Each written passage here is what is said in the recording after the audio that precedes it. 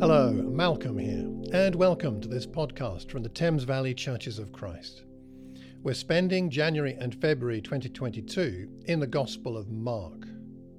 Going back into ancient history, Mark's Gospel was represented by a lion, the king of the beasts. And Mark represents Jesus as a victorious yet humble king coming to establish his kingdom. Join us for these daily devotional podcasts as we learn from the Lion of Judah. Now, on to today's podcast. Mark chapter 4, verses 21 to 25, just a short one today. He said to them, "Do you bring a lamp to put it under a bowl or a bed? Instead, don't you put it on its stand? For whatever is hidden is meant to be disclosed, and whatever is concealed is meant to be brought out into the open. If anyone has ears to hear, let them hear. Consider carefully what you hear," he continued. "With the measure you use, it will be measured to you, and even more. Whoever has will be given more. Whoever does not have, even what they have, will be taken from them." So who's listening to Jesus here? Probably just the disciples looking earlier in the chapter. And they're struggling to understand the mystery of the kingdom. And Jesus is helping them out. He asks them what might be construed a rather stupid question in a way. Do you bring in a lamp and put it under a bowl or on a bed? And he would be expecting well, no, of course not. That would be the natural answer. But then he goes on to talk about things that are hidden, meant to be disclosed, concealed, meant to be brought out into the open. What's going on here? Perhaps he's talking about the idea that the lamp, and perhaps the kingdom, the mystery of the kingdom, has been concealed and now needs to be disclosed, and his followers are the ones to do this.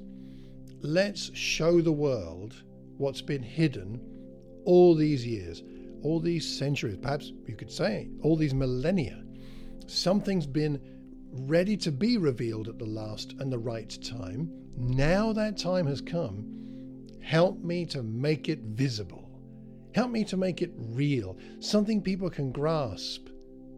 Let's do this together. I think it's a wonderful thought, a wonderful idea that, of course, he's revealing God and God's purposes for humankind, but he's enlisted them. We know he's called them. They are his apostles. They're going to be with him to go out and preach and drive out demons with authority and all that kind of thing, so that the world can see there's a different way, there's a better way. There's something glorious that has arrived and that is continuing to arrive in its fullness. Therefore, pay attention. If anyone has ears to hear, let them hear. Let's let them hear by presenting this to them. Give them a chance to hear. That seems to be the core issue. It's about proper listening and giving people an opportunity to hear. The kingdom's come in a strange way, an unexpected manner, in a manner uncharacteristic of his true character. The kingdom is powerful, but Jesus doesn't look powerful. He's just a man. He's not even a respected person. His followers don't look like they're particularly impressive, but that's okay. That's the way God works. He works in a way that's different from the way most people would expect. Let's tell the world. And then there seems to be something of a challenge and a warning and of a promise. Because when you've considered what you've heard, with the measure you use, it will be measured to you and even more. So as we tell others about the kingdom, about the good news, about what God has done, then perhaps don't we get to inhabit it, experience it more fully? Have you ever sat in a Bible study teaching them the gospel? Doesn't it inspire you sometimes more than the person you're sharing it with? There's something about giving away what we've been shown that inspires us and deepens our experience of and our gratitude for what God has already done in our lives, healing us, saving us, forgiving us, giving us a clear conscience, knowing that we have an anchor in this world and a destiny in the next. That's the promise.